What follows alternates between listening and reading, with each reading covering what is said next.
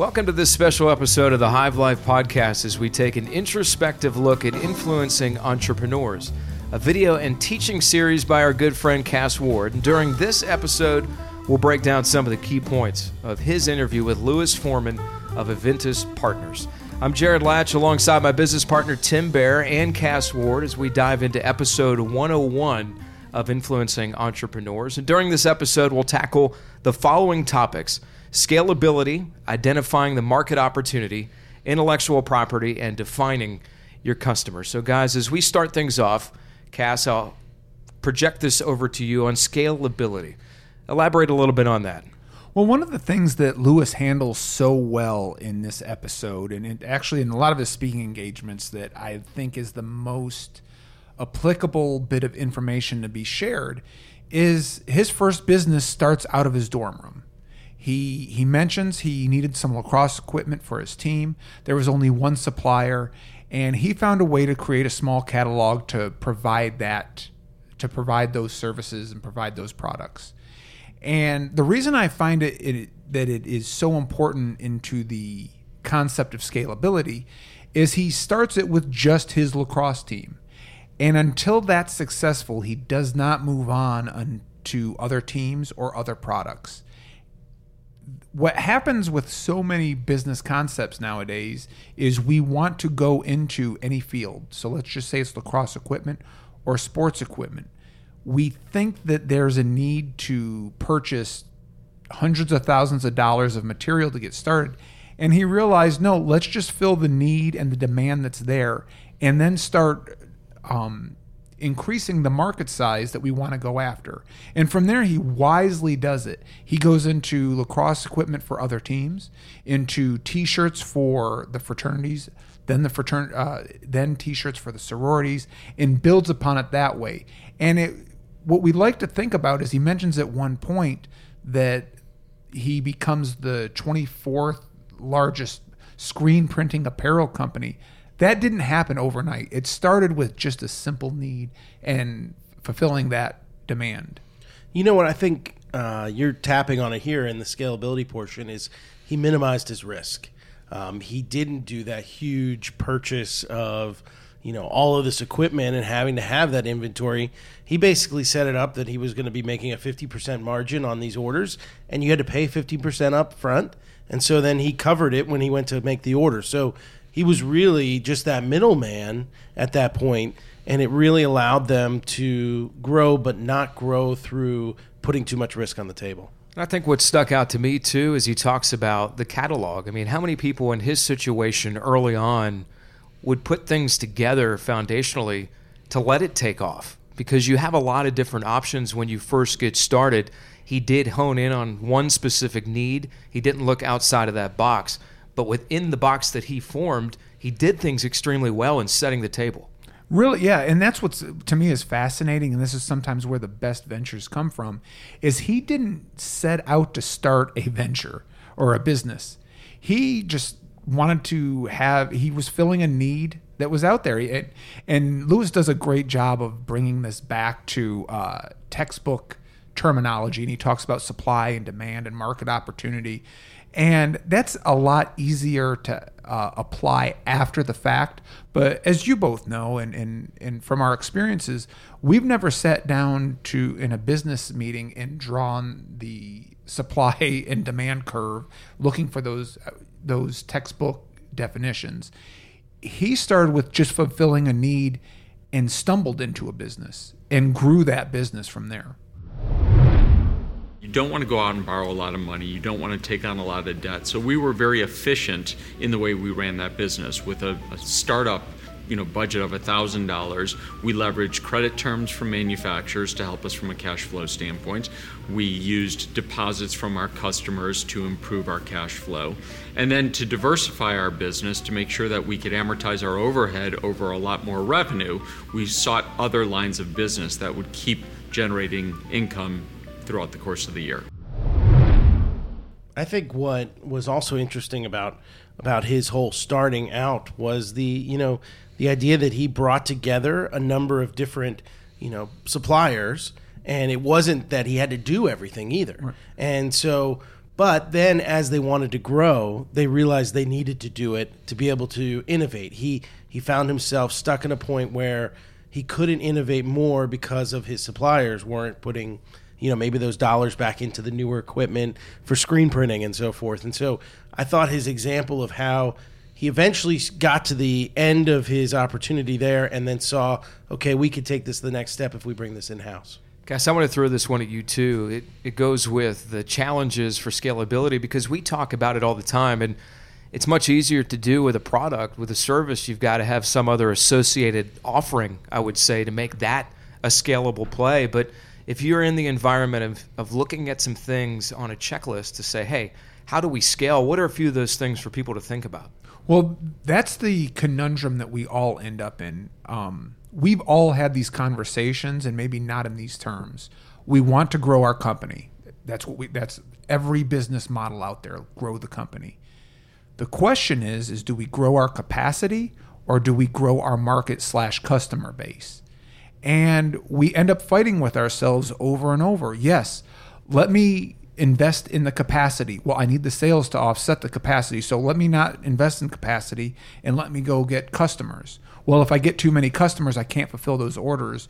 And we're constantly balancing at what point do we pull the trigger on either or how do we do them both at the same time? Because the risk of doing them both at the same time is it doesn't work. But unfortunately, you can't do one or the other. So you start doing baby steps on each side to slowly move forward.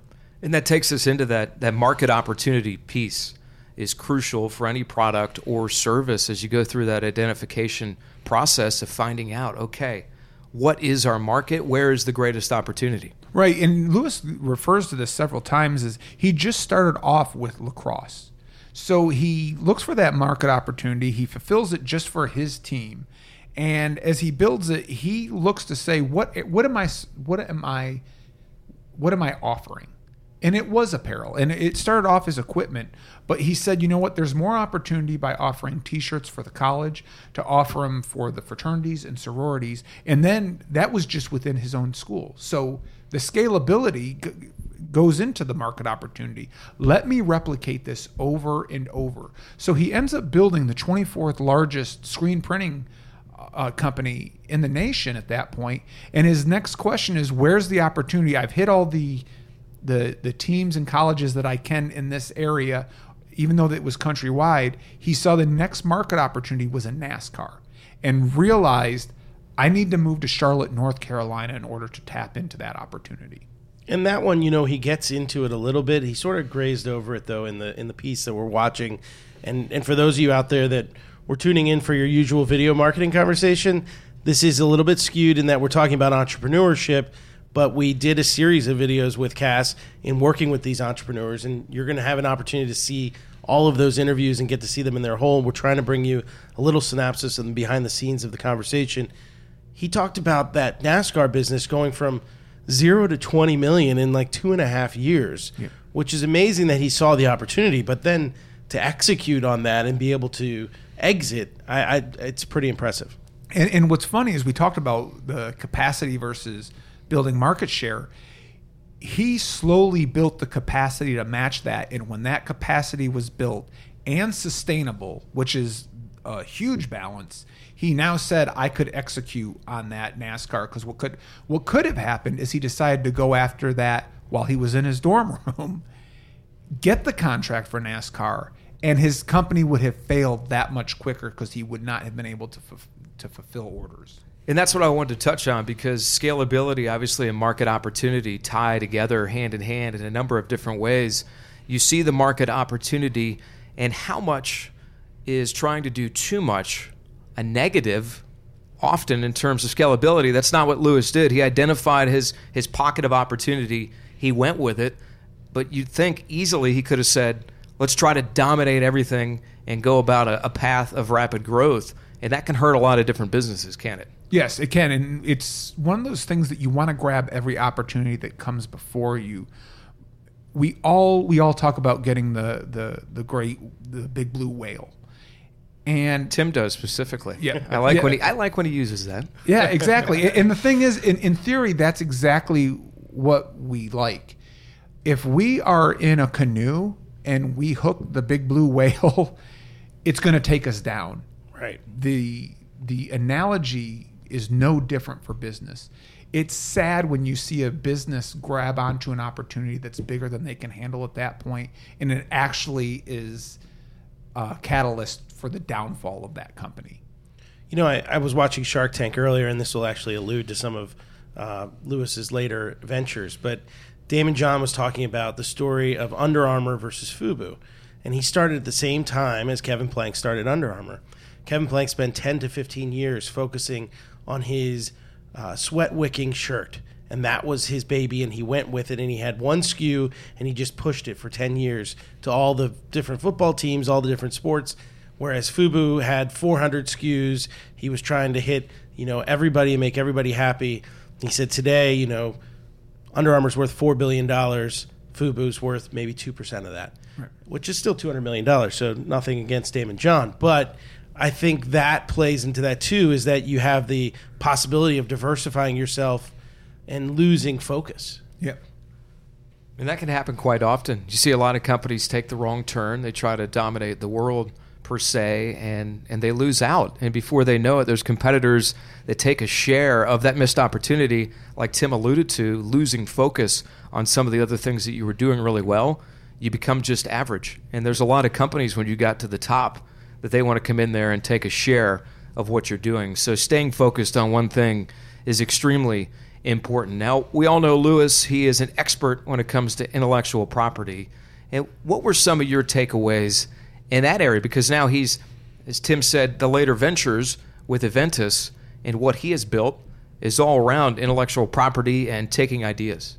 Well, what's funny is I could talk about the T-shirt example for hours and hours on end. And unfortunately, I'm bringing Lewis Foreman in, who's known as an intellectual property expert, and it's what we spend a fraction of the time talking about.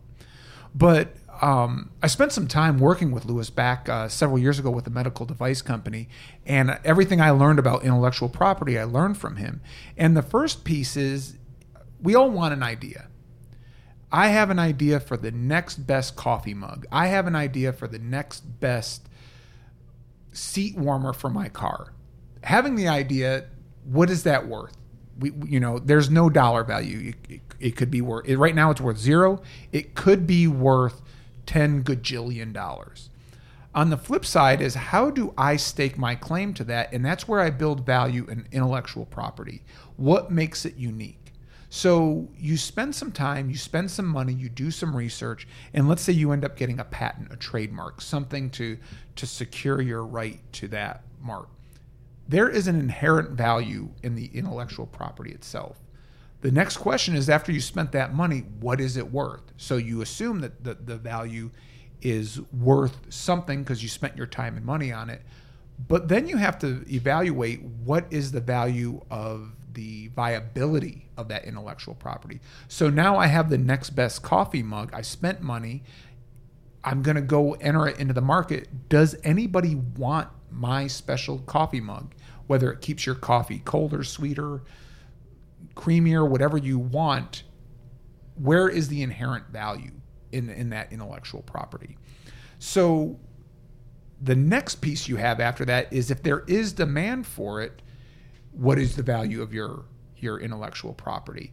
And really, your value becomes more determined on your ability to execute on market penetration and building sales upon that. And it's a very shaky area at points, because you want to say my patent's worth the value of the company, but unfortunately you get into circumstances where people will say your value is only worth what you're willing to defend it upon in court, and that is if somebody infringes upon your patent. So facetiously, I say your intellectual property is worth so much when you don't have it, and then once you have it, you realize it's not as worth as much as you think it is. That's a good point. I think when you listen to Lewis talk about, how they approach it, a lot of the deals that he speaks of are the licensing deals, and where they've found a way to, not only patent that product or that idea, but then also find a way to find partners that are going to take care of that distribution side, that sales side, and that piece of the puzzle that maybe the inventor's not good at. Right. And that's that connection that Enventys has really been able to figure out in maximizing value for these patents. And they've made it easy. I mean, a lot of these inventors don't want to invest the time or the effort once they come up with the idea. And the one that stuck out to me during the videos when you ask him, give me some of the ideas that you thought would work that didn't really work, and the others that you weren't too keen about, and those took off. And his example on the one that he didn't think was a very good idea was the one to peel hard-boiled eggs. But one of the products that I recall specifically just feeling like there was no potential whatsoever was a product that we did a number of years ago called Eggies. It was invented by a suburban housewife, Betsy Kaufman from Houston. And her problem, her pain, was that she hated peeling the shells off of a hard-boiled egg. So she submitted to us, I hate peeling shells off hard-boiled eggs, and our engineers figured out a way to solve that problem. So they created a little plastic vessel that you unscrew, you crack the egg and drop the contents in there, you boil it in hot water, and in a few minutes you've got a hard-boiled egg that has no shell. And so when they showed that idea to me, I thought it was the silliest idea that I'd ever seen. In fact, I thought that no one would be so lazy that they would buy something like this. But my employees reminded me of those 5 questions that I ask everyone. They identified something that was novel, that it was different than everything else out there. They identified who the customer was. They did some market research by shooting a video and throwing it out on the internet to see if people would react to it. They did a quick P&L to determine what the cost of goods would be and how many units they would have to sell to break even. And of course, they knew that I would write a check if it was successful. And so they threw it out there, and in 1 year we sold 33 million of those little plastic Eggies. So the lesson learned there is that one person should never be the judge or jury for your product. You need to let the marketplace determine whether or not the product's going to be successful. But I think also what that lesson about the Eggies tells you is something that you were pointing out too, is knowing your customer and how important that is. And maybe you aren't the customer, but maybe the customer exists out there. No, exactly. So this, to me, my big revelation was this was full circle all the way back to the lacrosse equipment. He was smart enough at that point to realize only these people are interested in lacrosse equipment. We have this inherent assumption that everyone is just like us. I watch this TV show, everybody must watch it. I like this soft drink, everybody drinks it. And there's so many choices. And he even says that at one point, if you want to invent something or you're looking to do something, everything we need has already been invented. He comes out and says that. When you look at knowing your customer, when it came to that, he definitely was not the customer for the egg piece. And making sure that you're not the only decision maker in that. He goes back to his second rule. At one point, he lists his five questions he asks of any new idea. But is there market value to this? Is there a value proposition out there for this? And I don't eat hard-boiled eggs. I thought it was a bad idea. There are a lot of people that eat hard-boiled eggs, at least 30 million. Yes, for sure. Or at least we're willing to try it. But that is our last point in defining the audience. So it's this twofold thing that we realize, hey, there's an audience for everything. And then the second part of that is how big is that audience and where are they? Right. And how can we capitalize on that?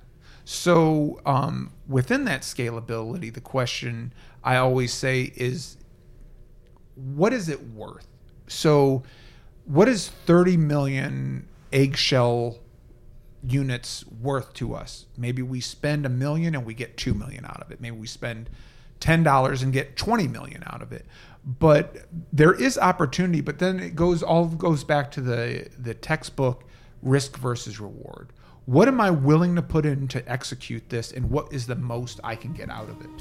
Well, guys, appreciate the discussion. That's going to do it for us here on this episode. We encourage you to watch the full video episode of Cass's interview with Louis Foreman by visiting influencingentrepreneurs.com. You can find out more about Spherical Media by visiting sphericalmedia.com. For Tim Baier and Cass Ward, I'm Jarod Latch saying thanks for joining us.